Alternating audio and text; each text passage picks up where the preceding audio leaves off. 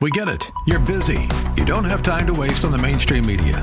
That's why Salem News Channel is here. We have hosts worth watching, actually discussing the topics that matter. Andrew Wilkow, Dinesh D'Souza, Brandon Tatum, and more. Open debate and free speech you won't find anywhere else. We're not like the other guys. We're Salem News Channel. Watch anytime on any screen for free 24/7 at snc.tv and on Local Now, Channel 525. And now, back to Lifeline. All right, we are back. The time is 6:11 on the Monday edition of Lifeline. We've got two lines open if you want to chime in on the question, how are you doing during this coronavirus shutdown time, this shelter for cover time? Is it a blessing? Is it a burden? What have you learned about yourself through this time in terms of your your spiritual capacity, your spiritual status? Is this a challenge for you, as it would be for a number of people who are not used to being isolated, not used to being limited, not used to having to figure out what to do in terms of just organic, natural processes versus being stimulated by a real inclination that comes from work or from play. As some of our callers had stated, this is a great time to really, just do some natural things and see it for what it is. 1-888-367-5329, 1-888-367-5329. Shanice, if you want to call again, you can get on the line. Let me go to line number 1 and talk with Alma from San Bruno. Alma, are you there? Yes, I am, Pastor Jesse. God bless you and keep you. Briefly, I really have such peace because I trust, I'm believing, and I know that God, I'm an overcomer, and I spend my time encouraging and sharing the word with those who will call me, who believe it. A lady told me about your program a while ago, so I turned on paper and I said, Lord, look how blessed I am. Thank you. But I just want to share a word of encouragement to the people of God. Amen. I just want to say that when Jesus is your trainer, His word will tell you that you're trained for this fight. And you're trained to go 12 rounds, so to speak, you're going to win over this mountain. When you go through your valley, you will not drown in the flood. The Lord says, I will perfect the things that concern you. Saints, don't give up on God. God is bringing about a refreshing. I'm sorry, I'm so emotional. I'm excited that I'm just happy to be able to talk with you. When you're going through your wilderness, but don't let the devil, you may be going through your wilderness, but don't let the devil keep you from your promised land. If you're going to reap, if you faint not, God has, for such a time as this. I'm praying and believing, and when you have faith, I encourage you to have faith and pray, because the word says the effective fervent prayer of the righteous is a gain. But so I encourage God's people to please don't give up on God. Trust Him. Get in the word. Share your faith. If you're weak on faith, share your faith. Share the word. This is a good time. God is bringing us. He said, "Yeah, I'll shut down the churches. I'll shut down the schools." He knows how to get our attention. I get emotional, Pastor. I'm sorry, but I'm going to get off here because I get so emotional when I talk about our Lord and Savior. And I pray you and your congregation, you and the family will be blessed because God has this thing in control. When He says enough, it is enough. We just have to trust Him, believe Him, and lift Him up. Glory to God. I agree. Somebody get off and give somebody else a chance, because my emotions come out when I think about not how good He's just been, but how good He is. I agree. Glory to God. Glory to God. I agree. Bless you. Bless you too. I agree. I totally agree with her on that. I've got two lines open: 1-888-367-5329, 1-888-367-5329. Quite frankly, we could all use much more of an overflowing of joy and jubilation and just being thrilled about God in Christ. That's just an amazing thing to me. I work on a comprehensive a gospel presentation in terms of my walk with God, my ministry, our calling. The idea of being thrilled about Christ should not be a bizarre thing. I mean, we do need to recognize the importance of boundaries and parameters. You know that. And Sister Alma was, just letting everybody know that, excuse her for being super excited. But when that kind of pours over, just let somebody else that might be a little bit depleted take their cup and draw from that overflow and drink it in themselves, because one of the most effectual testimonies that we can render to people when we are dealing with the times that we're dealing with is being able to let the world know that the kingdom of God is present. The kingdom of God is powerful. The kingdom of God is personal. The kingdom of God is prominent. And Christ in you, the hope of glory, ought to really, really make you a happy person. I mean, really excited. It ought to. If you're going to lose anything as you get older and start waning in so many areas of your life, don't let it be the joy of the Lord. And don't tell me you have the joy of the Lord and I can't detect it, when you can be happy about football and baseball and television programs and carnal things, and yet you can't be happy about Jesus. Do not tell me that you have the joy of the Lord, because the joy of the Lord will show up as a strength character in your life, a strength character in your life. And when you see crisis scenarios where men and women are able to go in as first responders and engage in helping people and delivering people, those are some of the most grounded people, some of the most gifted people. And in the spiritual sense, men and women who are used to running against the tide, swimming upstream, walking up that mountaintop. They know that one of the key elements in that is an abiding joy in the soul that allows them to be a witness to God's goodness in their life. And so I want to encourage all of us to find a reason to be excited about the glory of God in Christ. Do not succumb to pessimism. Do not succumb to a lackadaisical view about the things of God. Don't let it happen. The last church that we're going to deal with, and I'm starting a series beginning this Sunday on the 7 churches of the revelation of Jesus Christ. The last church, the Laodicean age, is the age of lackadaisical presumption around self-sufficiency and a complete loss of vacancy, vacuation, if you will, evacuation of the qualities of Christ. Christ said, because you are not hot or cold, I will spew you out of my mouth. Those are very serious words by the Lord of glory about how he feels, about how you should feel about him. Those are very serious words, ladies and gentlemen. So I appreciate Miss Alma for that. Let me give a little bit of exhortation here, and then I will continue with your phone calls. I'll probably end up taking a break, and then I'll come back and I'll deal with Travis, and then I will deal with Shanice, and I will deal with Marlis. But Psalm 46:10, you've heard it before. In Psalm 46:10, which is just the whole of that psalm is just magnificent. I just want to share a few words with you by way of teaching. It opens up this way. Psalm 46:1. God is our refuge and our strength, a very present help in trouble. Therefore will we not fear, though the earth be removed, and though the mountains be carried into the midst of the sea, though the waters thereof roar and be troubled, though the mountains shake with the swelling thereof. The psalmist talks about the trouble that you and I experience in this world. He says we won't be moved, because in the midst of all of this moving stuff is a quiet stream. Will you notice what he said in the next verse? There is a river, the streams whereof make glad, watch this, the city of God. There's a river that flows throughout the midst of the chaos. And that river is the Spirit of the living God. He is that river of life depicted in the book of Revelation, typified and patterned in the protological framework of Genesis chapter 2, flowing out to the four corners of the world. He is that river that comes out of the temple of Ezekiel in Ezekiel 47.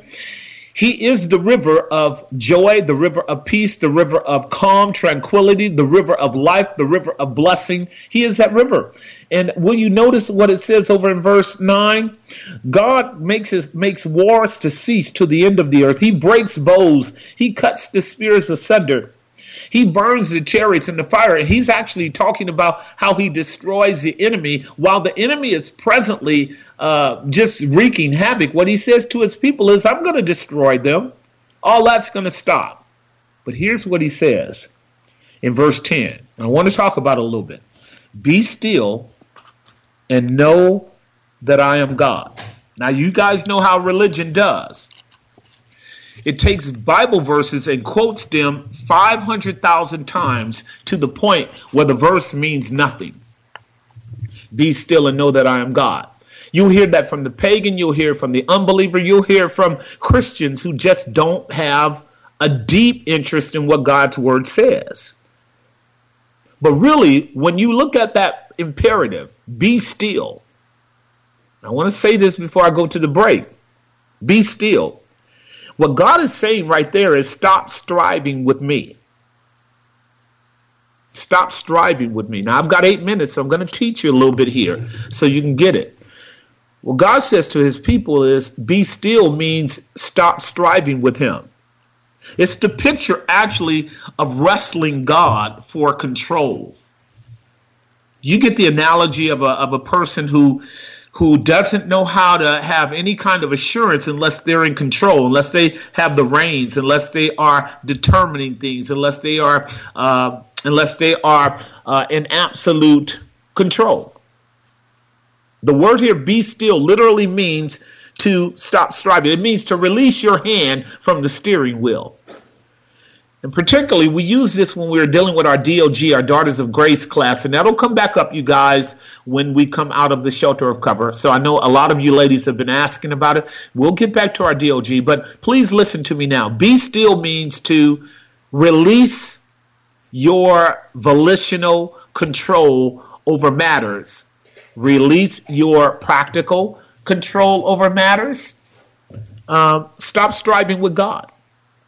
That's what God is saying to his own people. He's not even saying that to the world. He's saying that to you and me in situations where we don't particularly like the way that it goes. And we're striving to do something about it.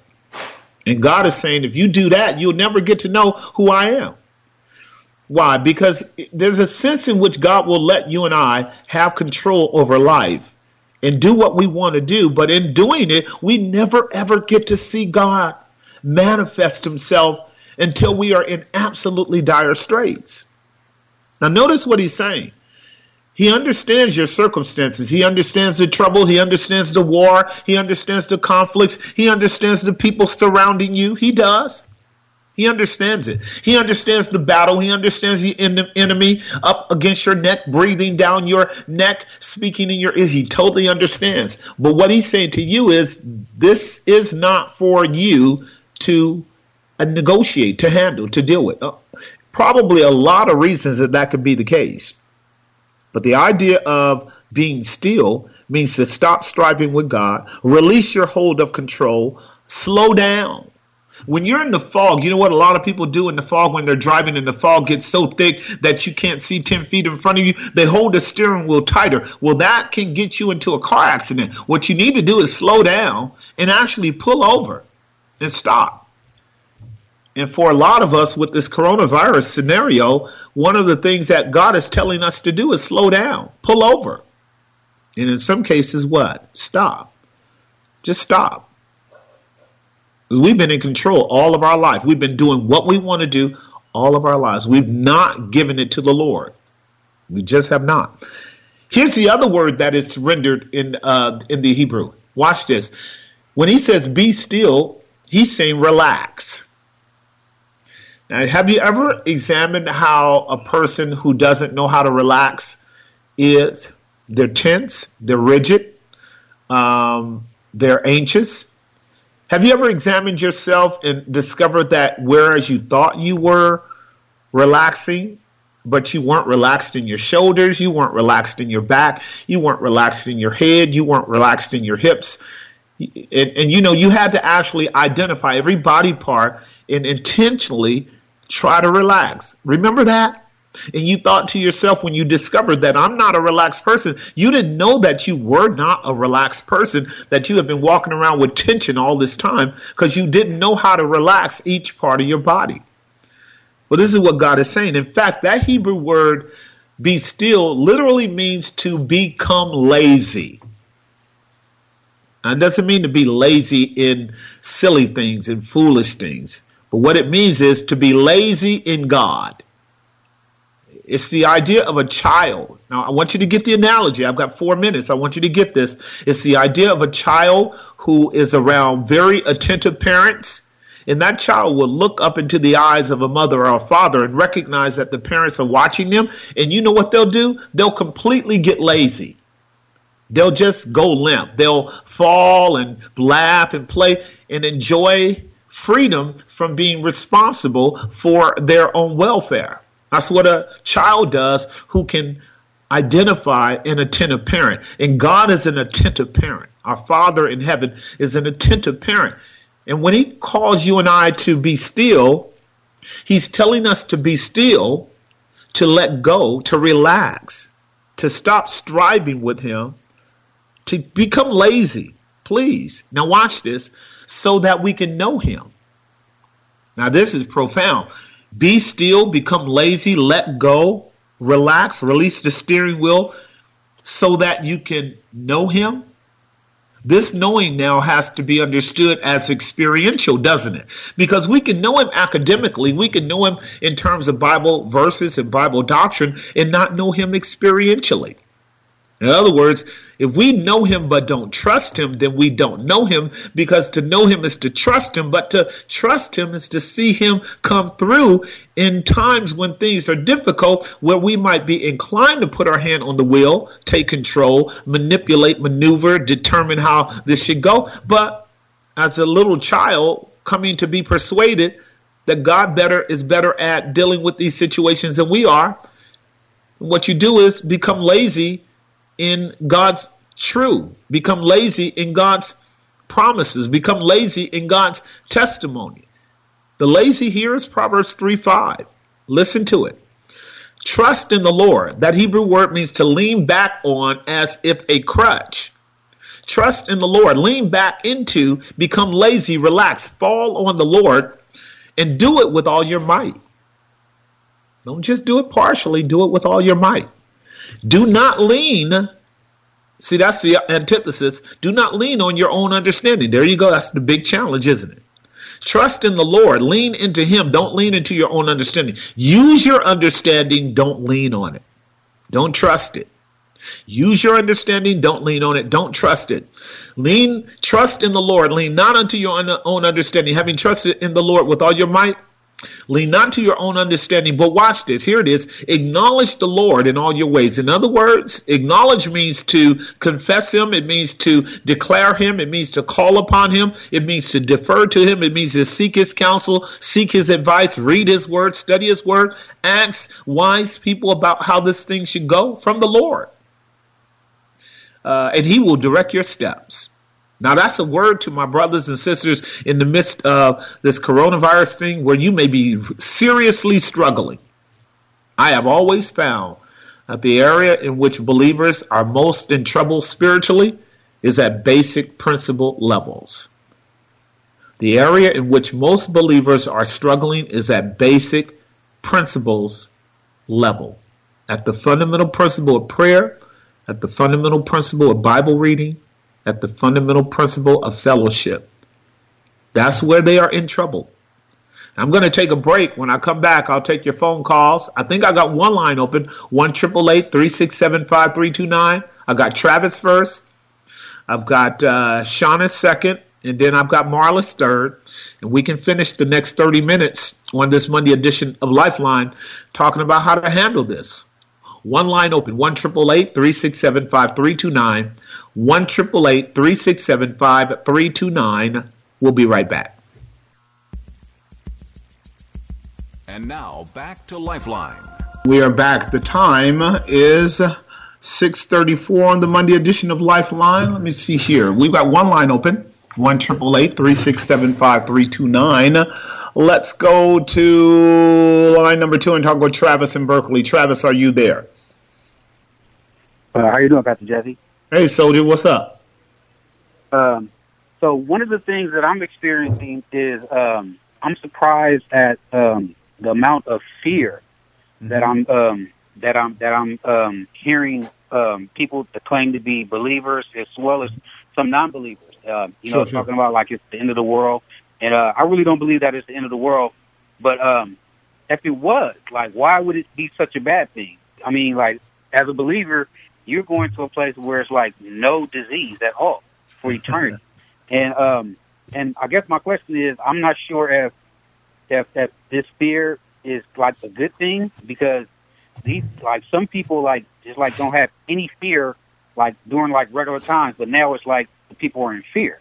So I think as myself, what like one of the things that I would do to try to help was just to try to share the gospel and try to share the word in scriptures, as well as pray that that they might be able to have the same peace that the Lord has blessed me to come to find. Because I actually see myself how I would be there if I wasn't, if God hadn't placed me with the security that He's placed me with now. And then I actually look at it as a blessing for myself, because it's like, wow, like I'm really seeing that people like are really in the fear, like, oh, it's the end of the world type.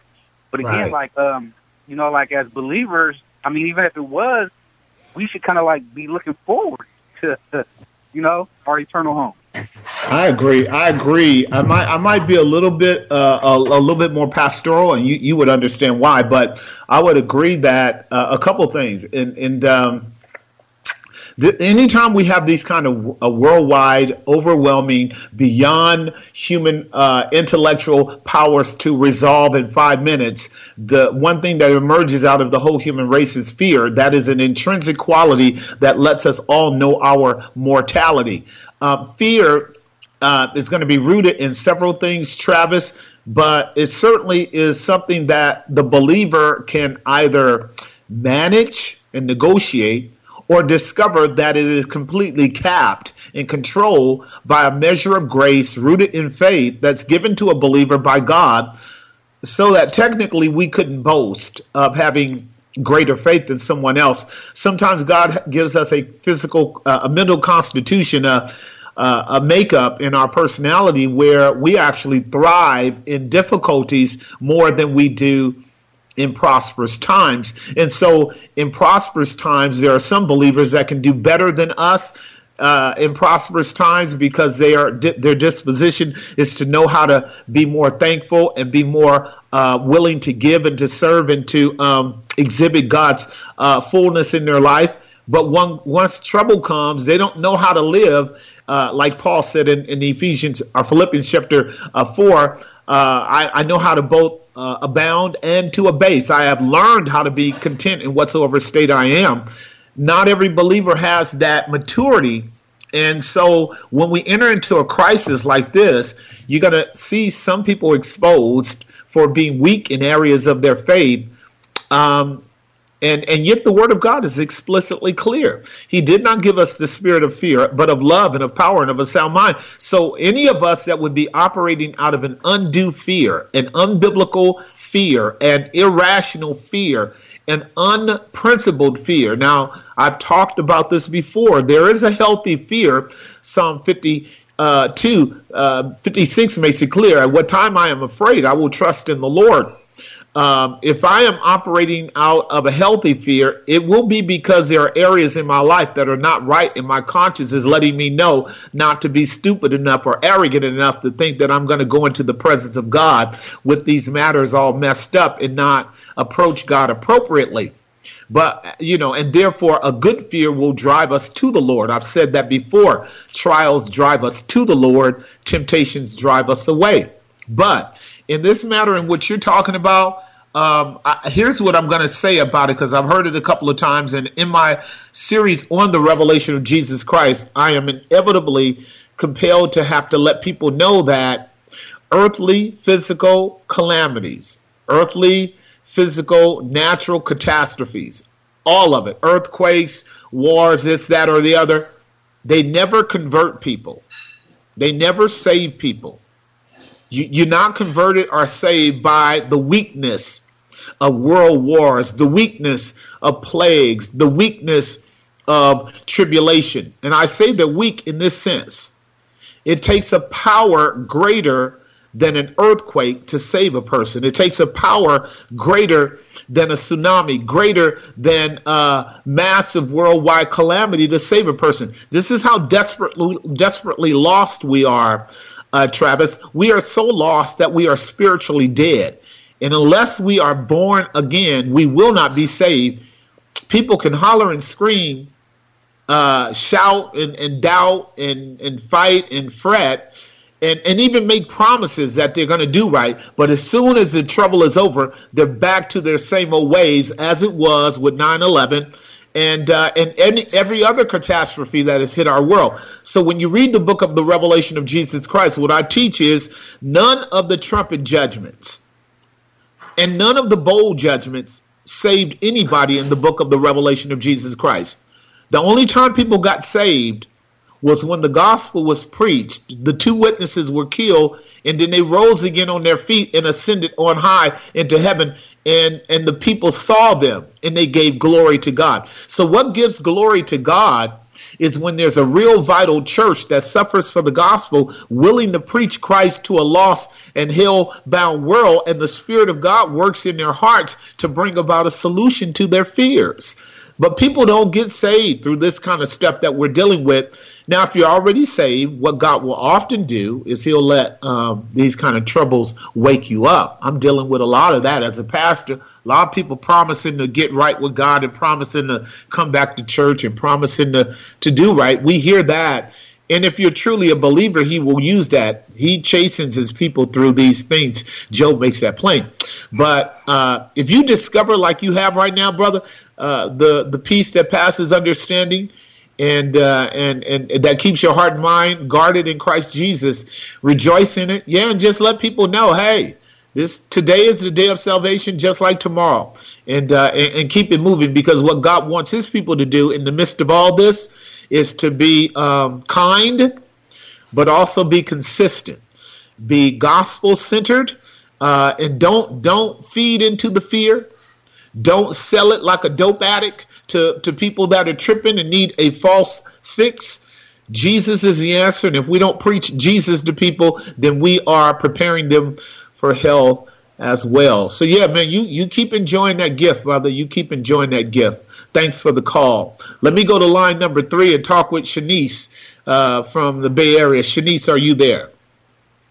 Yes, I'm here. Hi. How are you? I'm doing well, and you? I'm great. What's going on? Basically, in response to your question, I did notice that in this time, my lines of communications have definitely expanded. I'm hearing from people that I haven't heard from in a long time. People are being a little more caring, checking in, just making sure that everyone's okay. Yep. So that's a good thing. It is being good. Able to communicate. Mm-hmm. And then, because of my network of, being invited to prayer calls in the mornings and even in the evenings, and there's people in the medical fields that are on those calls, so I'm kind of getting to hear firsthand, their prayer requests and what they're dealing with. So, of course, my heart. And then also having a little more time to self-assess and, study, and basically being more about how I utilize my resources. I love it. I love it.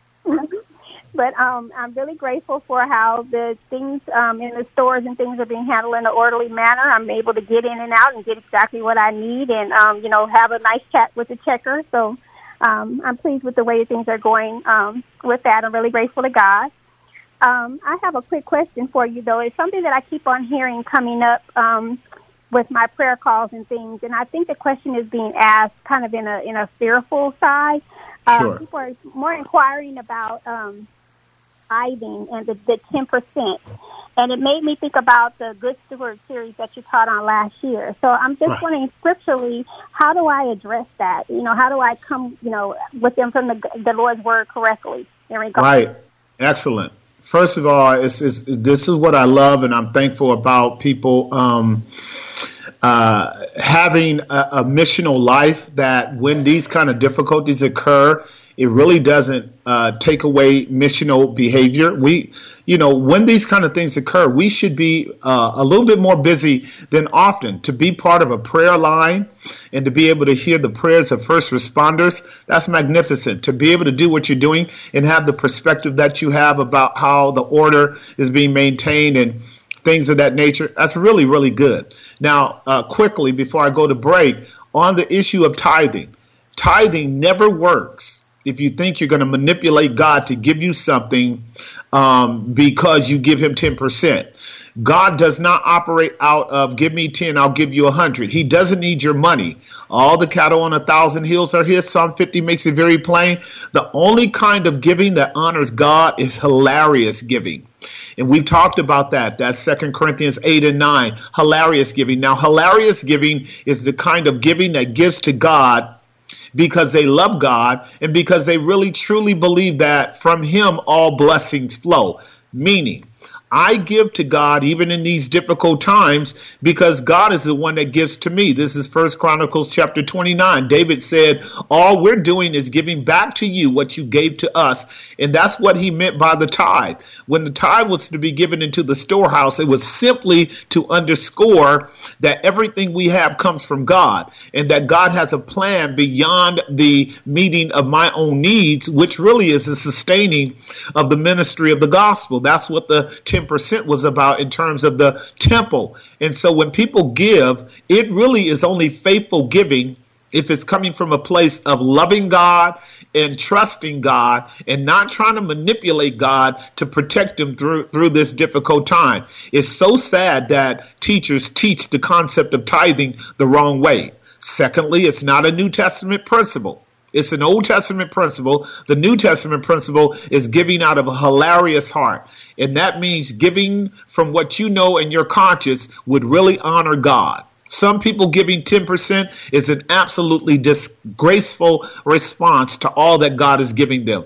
Some people giving God 2% is an honorable thing to do. So that's the way I want to put it. Otherwise, defer them to our New Year's series, which was about 3 or 4 messages, as you know, and let them learn aright. Because they're not going to get anything from the Lord by thinking they can twist his arm with 10%. God is never hungry, and he's never in debt to anyone. I got to take a hard break. Bless you, girl. We'll be right back. And now back to Lifeline. And we are back. The time 6:49. If you want to, you can give me a call. 2 lines open, 1-888-367-5329 if you want to chime in the last few minutes of our program. In preparation for winding down, I do want to let you know that if you are not presently engaging in a regimen of systematic, sound, rich, biblically grounded study in the book of the Revelation of Jesus Christ, if you've never been through it, we would encourage you to join us. It's a great time to do it. You've got nothing else to do. Learn what that book is saying and learn how it's speaking to the people of God now, not somewhere in the distant future. The book of Revelation is relevant to the church, has always been, and will be to the end of time. It's relevant to the world, the lost world. It's relevant to Jew and Gentile, who, when they are redeemed, are the one body of Christ, for whom Christ died, rose again, ascended on high, and lives at the right hand of God the Father, governing the universe for the good of his people and the glory of his Father. We are now somewhere into about 5 or 6 messages. If you want to go online, start with message number 1. It was a Sunday school message that I taught a couple weeks ago. Tomorrow at 6:30, I will be dealing with the throne room of God. John said in Revelation 4:1, I saw a door opened in heaven and a throne was set. And then John described in 10 verses 1 through 11, he described in 10 verses the whole Senate and magisterium of God's kingdom and authority and power and dominion. He described for us the beauty and splendor of that throne room. He described for us the persons in that throne room. And he described for us the passionate outbreak of majestic worship in that throne room from about verses 5 through verse 11. And we want to learn what it means to be in the throne room of God. That's what you want to do. You want to learn what it means to be in the throne room of God and what worship looks like from heaven. I'm going to be teaching on it for 2 days. Heaven is opened up and the throne room of God is revealed to John. And John takes us systematically through all the persons that are there, the grounds upon which celebration breaks out into a massive hyper, Pentecostal type of celebration for who God is and what he's done for us in Christ. It is a manifestation of worship per excellence, and I'm going to teach it systematically, verse by verse, unpacking it for the edification of the people of God. And for those of you who are pastors out there, you might want to chime in as well and learn how to actually vamp up your worship service in a biblical, Christocentric, God-centered, Spirit-aided, rich, believing community of saints in a way that will take you to the next level when it comes to us coming up out of this coronavirus shelter cover mandate, so that once we begin to worship God in the future, we will know how to worship him, not in terms of where we are on the ground, and in our communities and in our isolated cubicles of local churches, but truly from a vertical standpoint of heaven opening and us seeing the invisible God in the person of Jesus Christ and the ruling, reigning people of God that are with him in the context of unmitigated worship. That's what you and I want to be able to do. Worship God with all of our heart, soul, mind, and strength. That's the reason he saved us. So tomorrow's class is about a door opened into the glory of the throne room of God. And then Wednesday, we're going to unpack verses 5 through 11 and talk about what constitutes true worship before God. Not the opinions of men, not what we say worship is, not how we determine whether it's the regulative principles of worship by which we, make sure we don't do this, don't do that, don't do the other thing, don't call attention to this, don't call attention to that. All that's good. The regulative principles of worship are fine. What Revelation chapter 4 is about is the centrality of worshiping God in Jesus Christ with unfettered joy because of the gospel and its message, and it having the kind of impact on those who are truly redeemed people of God. Like our sister Alma was saying, how excited she gets when she thinks about the Lord Jesus. If that's not what's going on in your heart when worship occurs, I'm here to let you know you don't worship God. There's no worship taking place in your life if your heart is not overflowing with the awe and the beauty, the power of his splendor and effulgence. It's really a revelation. And so that's what we're going to be doing. And then on Friday, I'm working through Numbers.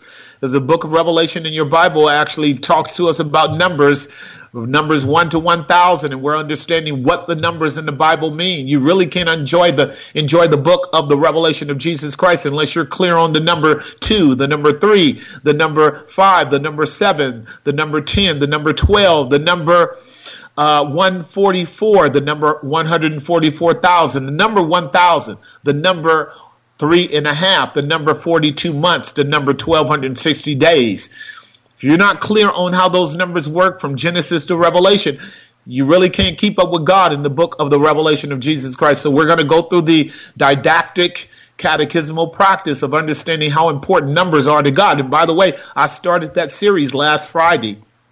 What that means is if you really want to learn how to witness to people about God and his glory and his order and his structure and his purpose and his plan, you got to learn numbers. Numbers are critical to everything that goes on in the universe.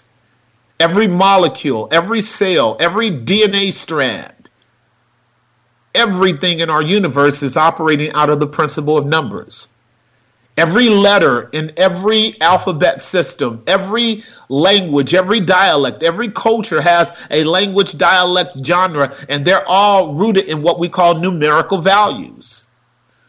It's important that you know numbers because you and I can have a conversation. I can't tell you today is Monday, March 30th without numbers, 2020. The time is 6:56. I can't talk to you about that. I can't tell you tomorrow, Tuesday at 6:30, we're going to start the class without giving you numbers. Numbers mean something. They are an economy of words. They say a lot of things in the essence of what they are designed to do. And you and I want to know those numbers. We want to know the God of those numbers, the triune God for whom the angels say, holy, holy, holy, Lord God Almighty. The whole earth is filled with your glory. 3 numbers right there. Holy, holy, holy. Out of the mouth of 2 or 3 witnesses, let every word be established. God is strong in himself. He's the one triune God, yet he's tripersonal in his nature, Father, Son, and Holy Ghost. So they bear witness and they establish their truth, right? Out of themselves. In the multitude of counselors, there is salvation, and God himself is a multitude of counselors. So we begin to learn the number 1, 2, 3, 4, 4, 5, 6, 7, 6. That grand number that speaks to us about the relentless, diminutive 7, whereby men are called to work and labor. 6 days shall you labor and do all your work. That's what we are, laboring on the 6th day. We're waiting for that ultimate 7th-day Sabbath. But some of us have that 7th-day Sabbath in our heart. Christ is our 7th day. Christ is our Sabbath. Christ is our rest. But there are a lot of people who are not resting. What do you mean by that? The wicked are like the troubled sea, tossed to and fro, that can never enter into rest. And God promises that men and women will not enter into rest who do not believe his word and do not have faith in Jesus Christ. So there you go. That horrible 6 times 6 times 6, that horrible number that describes the rebellion of mankind that fell short of submitting to the righteousness of God in Christ and thus entering into the rest that's in Jesus. Have you found that rest? We've come to the end of our program today. I'm glad that we had time to be with you on that. I got to wrap it up now, but I'll tell you, be with us next week on the Monday edition of Lifeline. Be with us on Tuesday, 6:30. Be with us on Wednesday, 6:30. Be with us on Friday, and join us on Sunday at 10 if you have nothing else to do. Thank you for today's program. We'll see you next time. God bless you.